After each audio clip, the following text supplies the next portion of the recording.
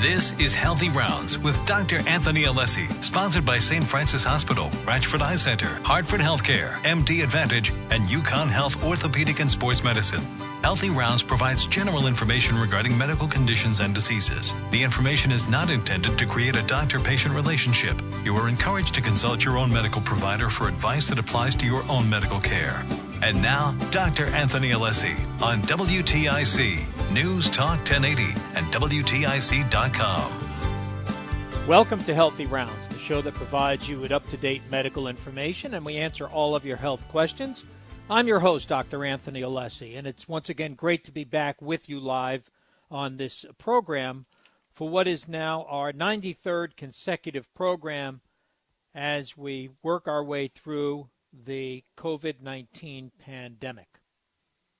And it is clearly the pandemic that is not going away.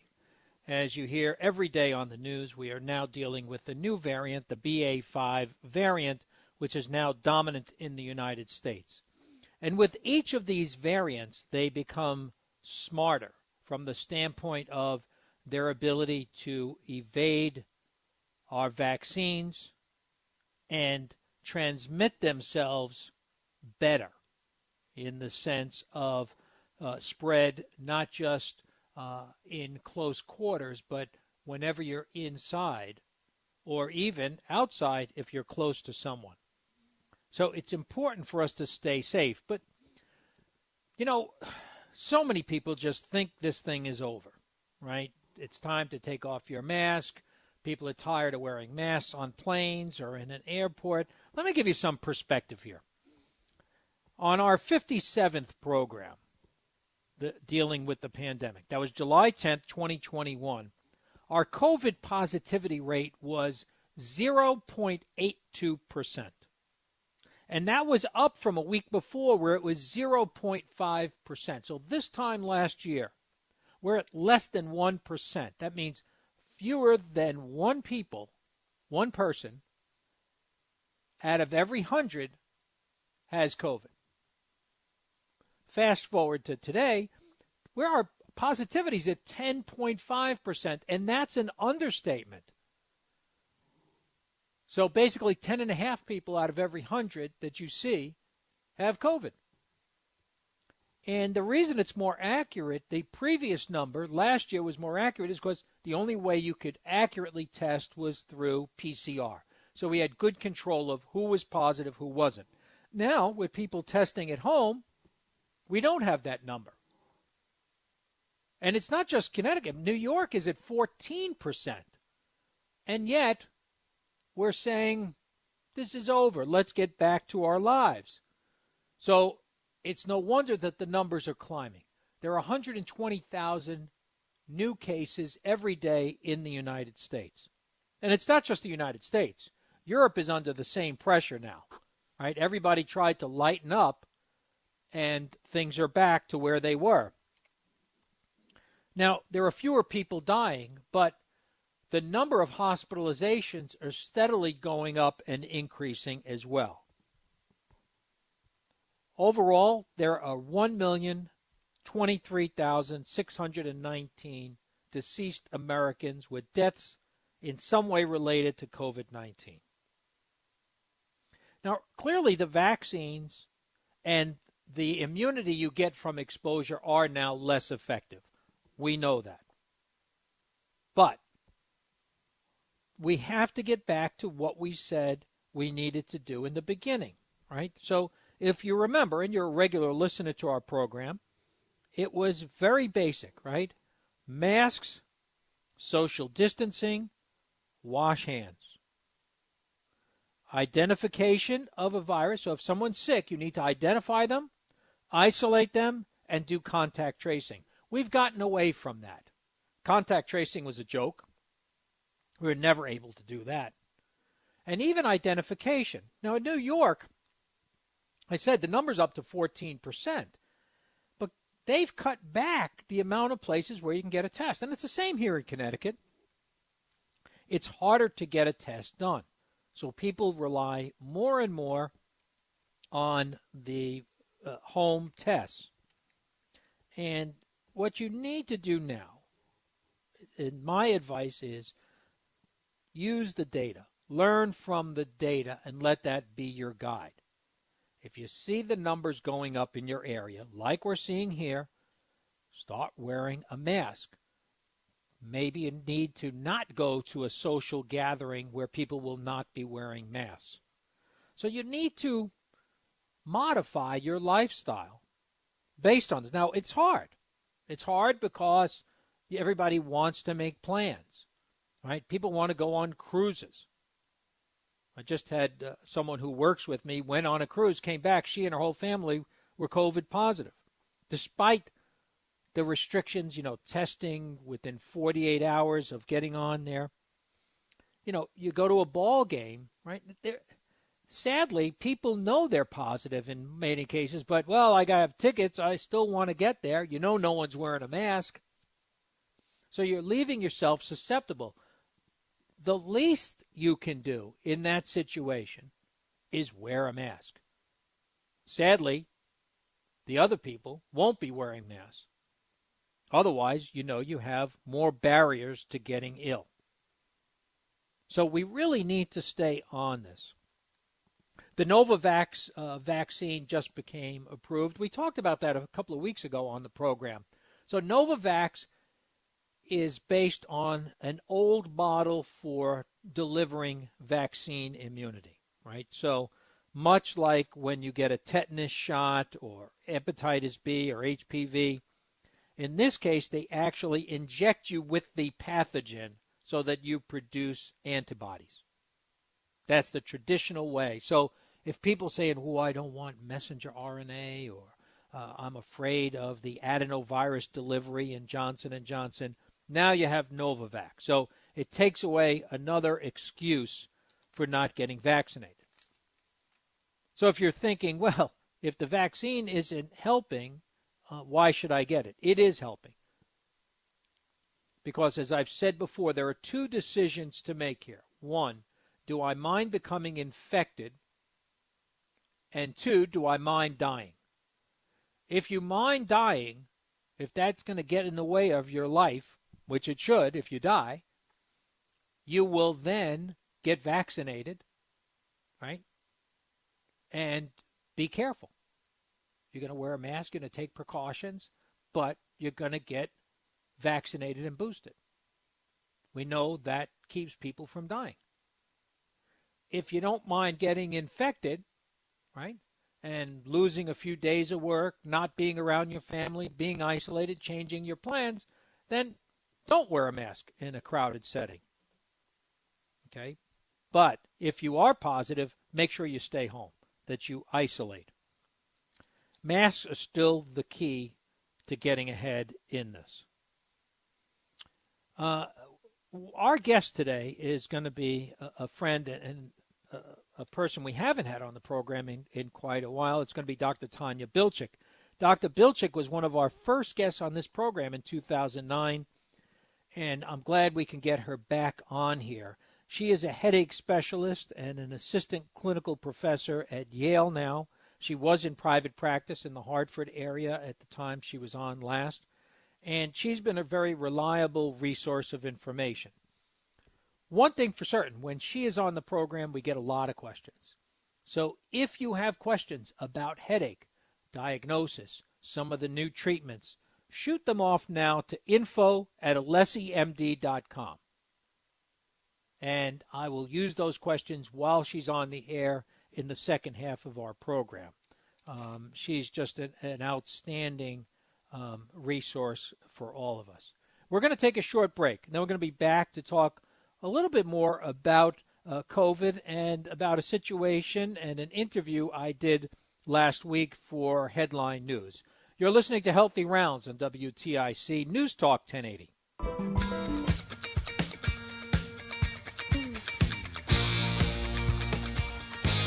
We're back on Healthy Rounds. I'm your host, Dr. Anthony Alessi. And I want to get into some of the emails I've been receiving that really deserve mention on the radio. And that is, one listener emailed me regarding the use of disinfectant.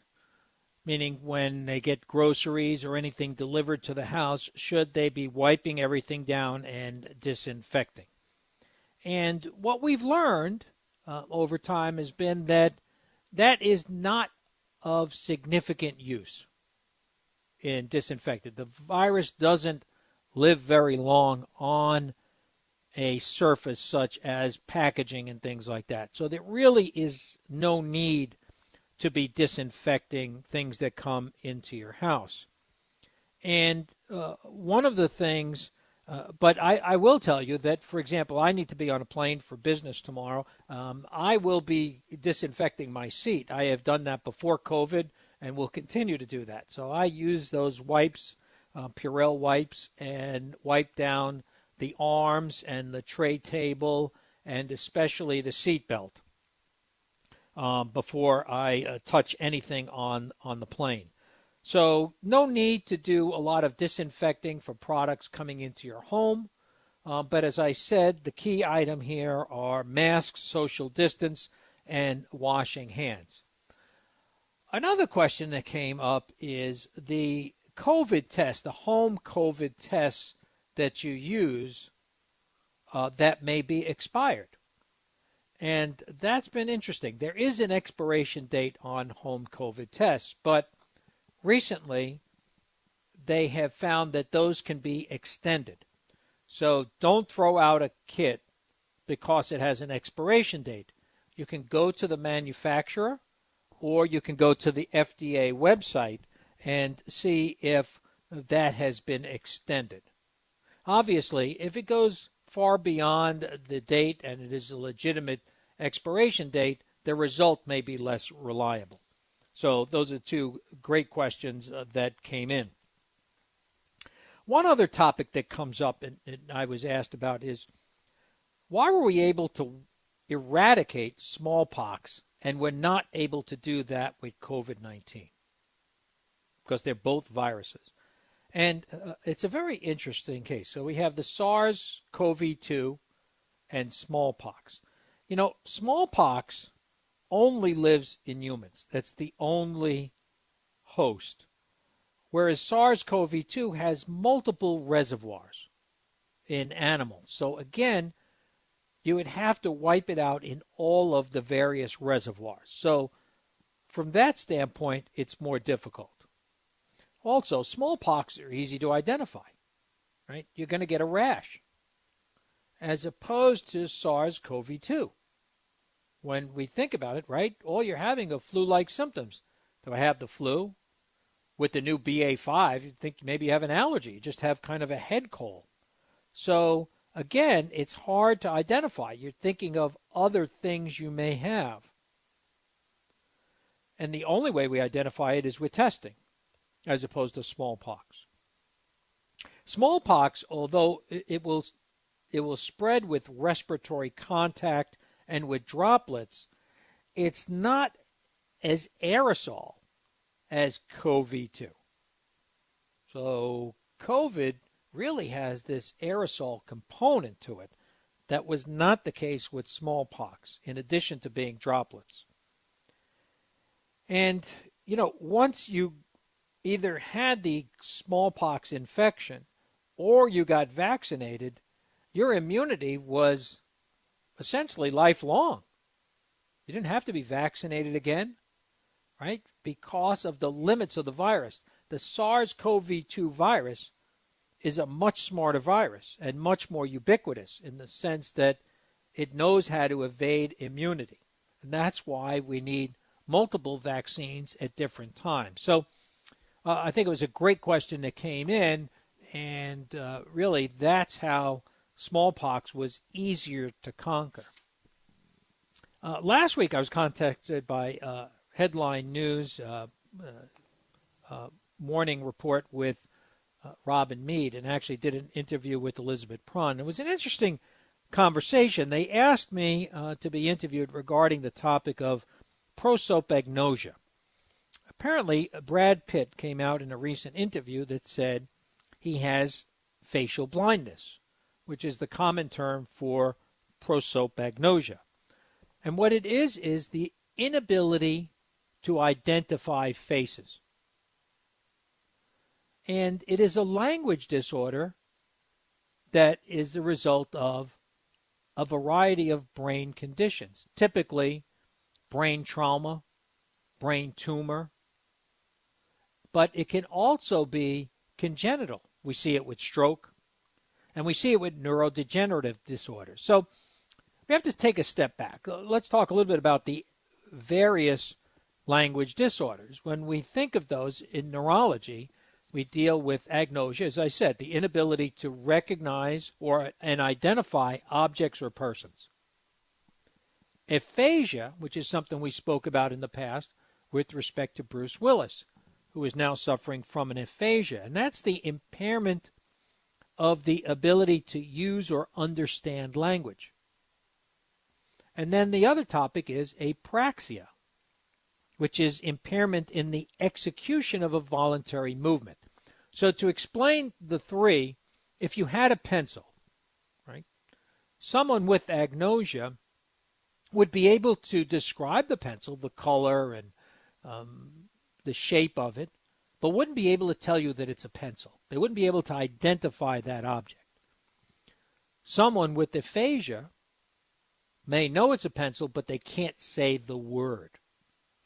And someone with apraxia, interestingly, will know what it is, and when you hand it to them, they will have no idea of what to do with that pencil. So they will not be able to push forward with a voluntary movement to use that effectively. So in the case of Brad Pitt, it's most likely a congenital inherited problem. And what we've been finding out in years is that it's not that rare. About 1 in 50 people do suffer from facial blindness. And it's one of those conditions you wouldn't know you had, right? It's kind of like color blindness. You just think that that's the way everybody else sees, and that's the way everybody else functions. We became familiar with it in the 1940s when young men came back from World War II who had brain injuries and couldn't recognize family members. We didn't know what it was, and it wasn't until the 60s that we really found out that this is what it was. People who had brain tumors who were removed suddenly would not be able to recognize family members and familiar faces. So you might say, how do you get around that? Because people have. Oliver Sacks, a famous English neurologist and writer, prolific writer, he suffered from facial blindness. Jane Goodall, the famous scientist, had this. So what do they do? And what happens is they're able to identify other features. They develop a strategy. So based on the person's attire, based on their haircut or hair pattern, body shape, and especially their voice.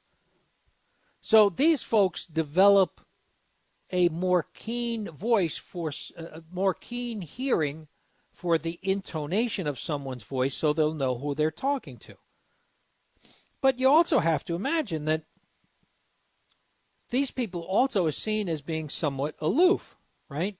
So you pass someone in the hallway and don't say hello to them because you don't recognize them unless they speak to you. So right away that person is saying, well, what did I do to him or her? Or why aren't they saying hello to me? And they see me here. And that's why I found it amazing that someone as successful in the entertainment business as Brad Pitt would have this condition and would have to develop a real compensatory strategy to deal with it. So, again, it brings to light really the issues with the human brain that we have gradually learned more and more about. We don't know where it's isolated to, or what part of the brain, like saying, aha, this is the center for visual agnosia and facial blindness. But it's fascinating to really think about and see how people work around a lot of these different problems. Just a note to everybody, the vaccine is now available for children ages 6 months to age 5, and I urge people to get their children and grandchildren to get the vaccine, as my grandchildren have. Sometimes the best advice is when you ask somebody, what would you do in this situation? And I come from a medical family, and we have opted to make sure these young children are vaccinated and give them every advantage against this virus. We're going to take a short break. Then we're going to be back with my guest, Dr. Tanya Bilczyk, and we're going to be talking about headache, the recent changes in the treatment of headache. You're listening to Healthy Rounds on WTIC News Talk 1080.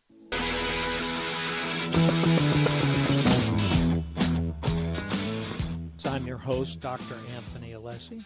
And before we get to our guest, I had an email from Seal. And this is an interesting situation where it's someone who has dizziness associated with getting vaccines, whether it be COVID or other vaccines. And she got the shots but wants to avoid having to go to the emergency room for the dizziness. And typically the dizziness, as she describes, comes on a week or two after the shots. And doctors are still puzzled as to whether there's a relationship or not. So one thing, some people do get a reaction to any of the vaccines, whether it be for pneumonia, COVID, or the flu. And in some cases, your doctor may recommend pre-treatment with the medication, or in your case, if it's going to come on 2 weeks after, possibly treating prophylactically with a medication for dizziness. So I think there's a solution there to discuss with your physician where after you get a vaccine, start a medication to avoid the dizziness. Great question. Thanks. And as always, the questions, if you have questions even today for Dr. Bilczyk, it's info@alessimd.com. With that, it gives me great pleasure to introduce Dr. Tanya Bilczyk, Assistant Professor of Clinical Neurology, a headache specialist, and just a great friend of our program and one of our most popular guests over the past 13 years. Tanya, welcome back to the show. Thank you for having me again. Let's talk about it. Headaches. And so much has changed in the area of headaches, but as a matter of review for our listeners, can you go over some of the basic headache types? Okay, let's start with the most common headache disorder that people will have but not necessarily see their doctor for, and that is a tension headache. And there are very few people in the world that have never had a headache. Most of the time, it's a mild to moderate headache. It's episodic. In other words, it's not all the time. And it's a moderate headache, mild to moderate, bitemporal, in other words, both sides of the head, described as pressure-like, band-like, tight, can be associated with some neck muscle tightness. And very importantly, it does not have what we usually see with migraines. So there's no nausea, there's no light sensitivity, there's no noise sensitivity, and there's no movement sensitivity. The headache does not get worse with activity, and in fact, sometimes it gets a little better. So that's our kind of most common headache, and generally take some over-the-counter medication, hydrate, and the headache goes away. So you're not generally going to see your doctor for a tension headache. However, most of what I see and most of what primary care doctors see is a migraine. Migraine headaches are not uncommon. In fact, if you look at the female population between the ages of 15 to 60, it's probably 1 in 5. So it's not an uncommon headache disorder, but it is a disabling headache disorder. It's a moderately severe headache. It can be one-sided or both sides. It is associated with pretty typical cardinal findings of migraine: light sensitivity and noise sensitivity, and or nausea and vomiting. And about 15 to 20% of people that have migraine have what we call a migraine aura, which is visual changes, flashing lights, numbness occasionally. And so that is often familial and it's more disabling, and that's the migraine that people are missing work for, missing school for, and need to see a doctor for if the over-the-counter medications don't work. So those are our two most common headache disorders. And then there are a couple of rare headache disorders that are very severe, one-sided, and cause eye tearing, nasal stuffiness.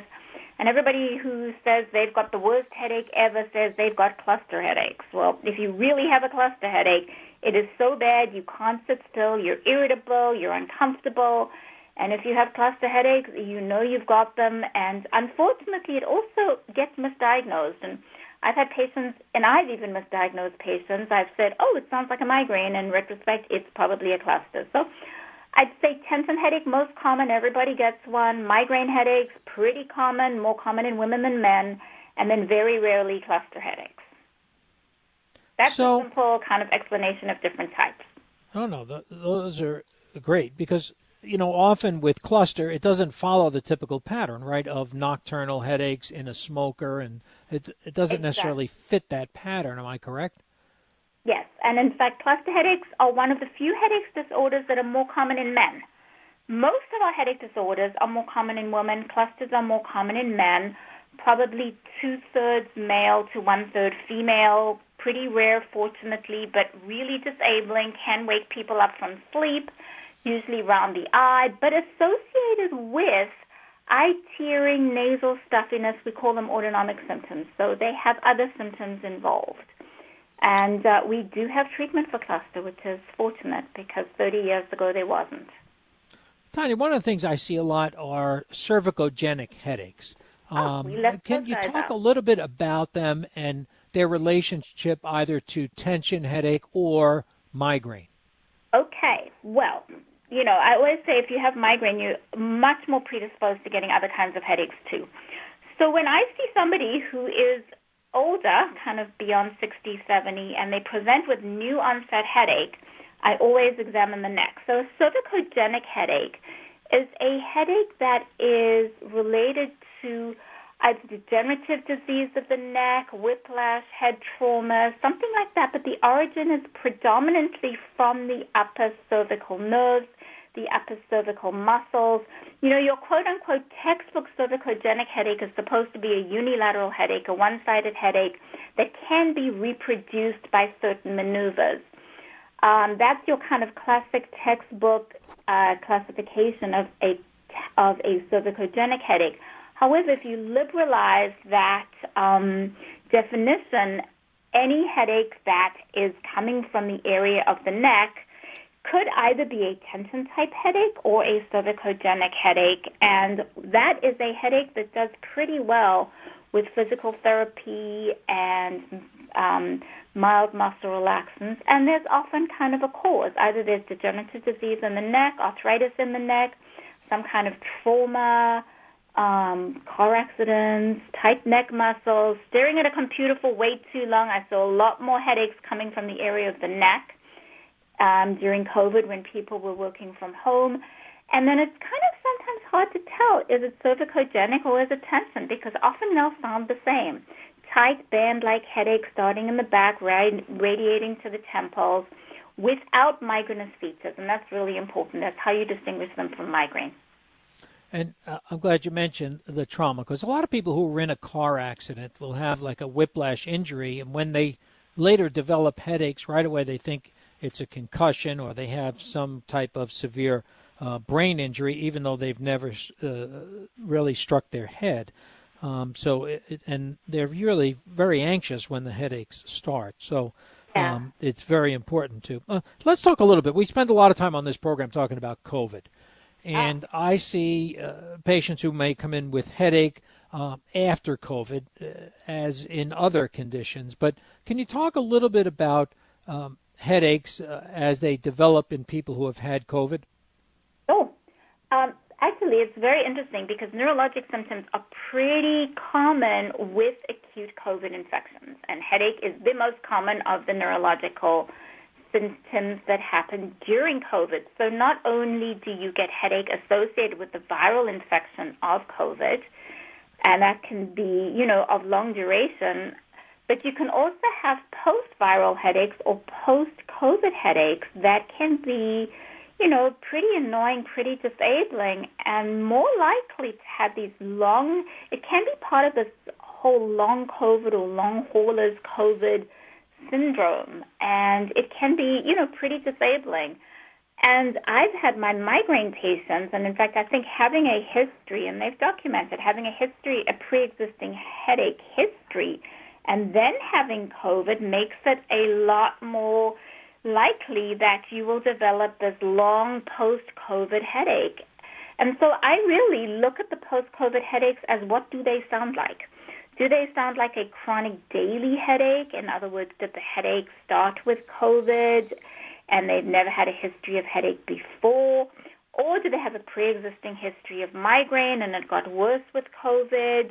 And I think my most difficult patients to treat, my most difficult migraine patients to treat have been the ones that have developed long-duration chronic daily headache post-COVID, because not only do they have the headache, they have the brain fog and the cognitive changes and the fatigue and all the other post-COVID symptoms. So sometimes it's hard to tell.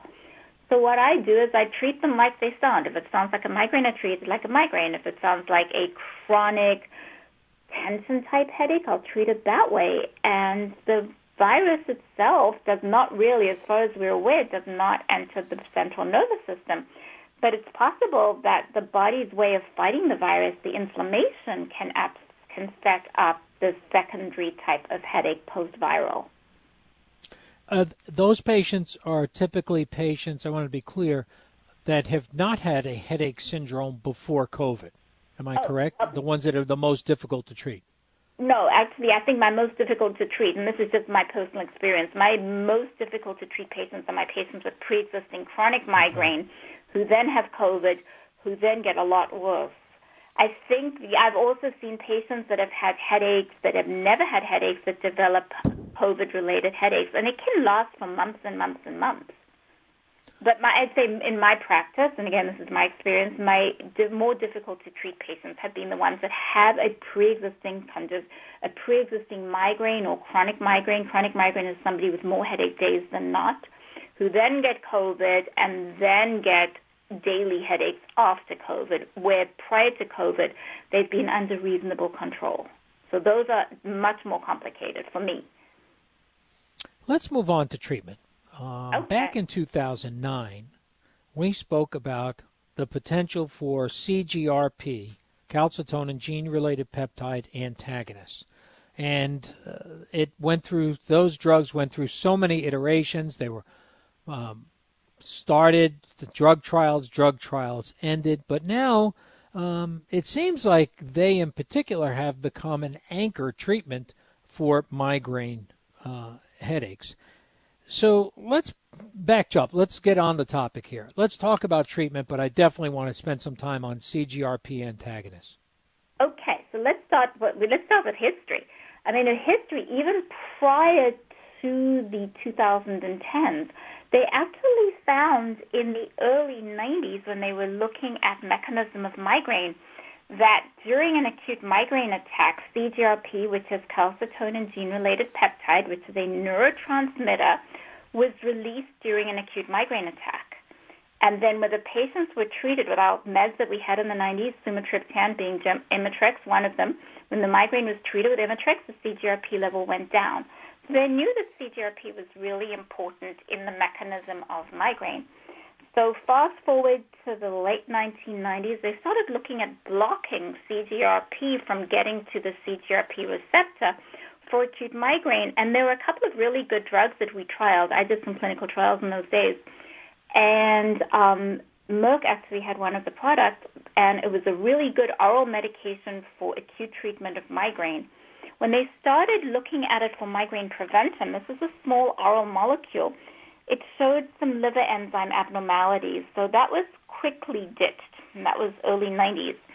And then there was a whole lot of very careful research with those molecules as well as monoclonal antibodies, which became the new way to treat all sorts of conditions. And a monoclonal antibody is an antibody. It's an IgG antibody that's injected into the body and can either block the CGRP receptor or attach to the CGRP itself, and in that way block that mechanism of migraines. So We started looking at these in the kind of 2015 range, and they came to commercial viability about 3 years ago, and those have absolutely revolutionized migraine prevention.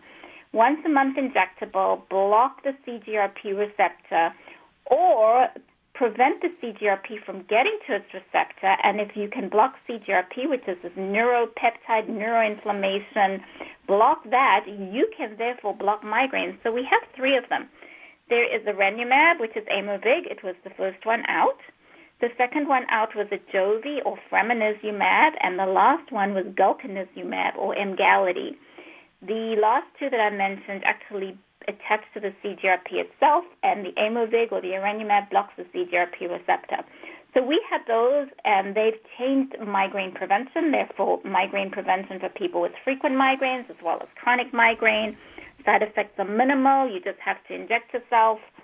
And those have really changed prevention. But then they also went back to the molecules that they had in the late 1990s that they had been tweaking for the last 15, 20 years. And they started introducing those for acute treatment of migraine.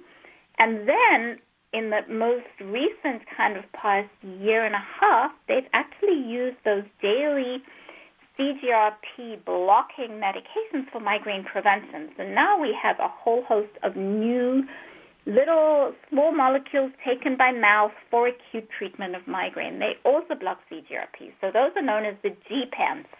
So the injectables are the MABs, MABs, monoclonal antibodies, and the small molecules are the GPANs, the GEPANT. And people have been watching television ads. There is Ubrogepant or Ubrelvy, that's for acute treatment of migraine. And as my patient will tell me, that's the Serena Williams one. Right. Then you have the Nurtec or Rimagepant, and actually that's a local Connecticut company called Biohaven.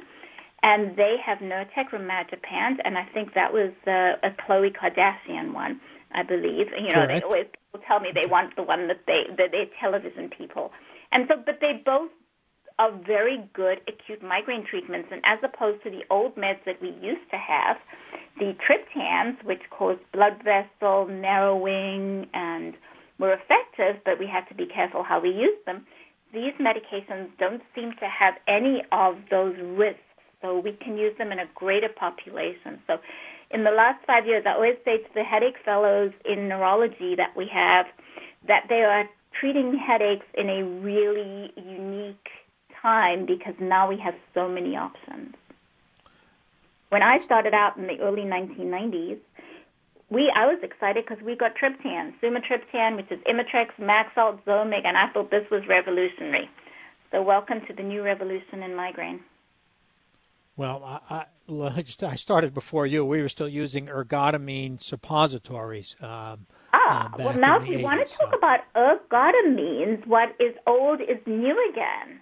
There are new old drugs reformulated. So DHE, dihydroergotamine 45, DHE 45, is now back in other ways, not only injectable, but also in nasal spray formulations without as many of the side effects that we used to have when we used them in the early 90s. Wow. Don't throw out your wide ties.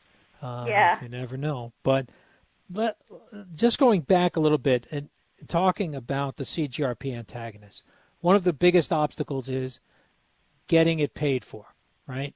Do you still face those restrictions where they want you to have failed at least 3 other medications before you prescribe? Better. They want us to try a couple of, let's talk about whether we're using it for acute or prevention. So if we're using it for prevention, which is the once-a-month injectables mostly, or there are oral medications, the GPANs have also been approved. There is a new one called Qulipta, atogepant, and then the Nurtec or Rimagepant can also be used. For the injectables for prevention, they want us to have tried 1 or 2, depending on the insurance company. And I'm pleased to say that Connecticut Medicaid and under Medicare, those medications are covered. So that's been huge in the last year or 2, that the coverage has expanded.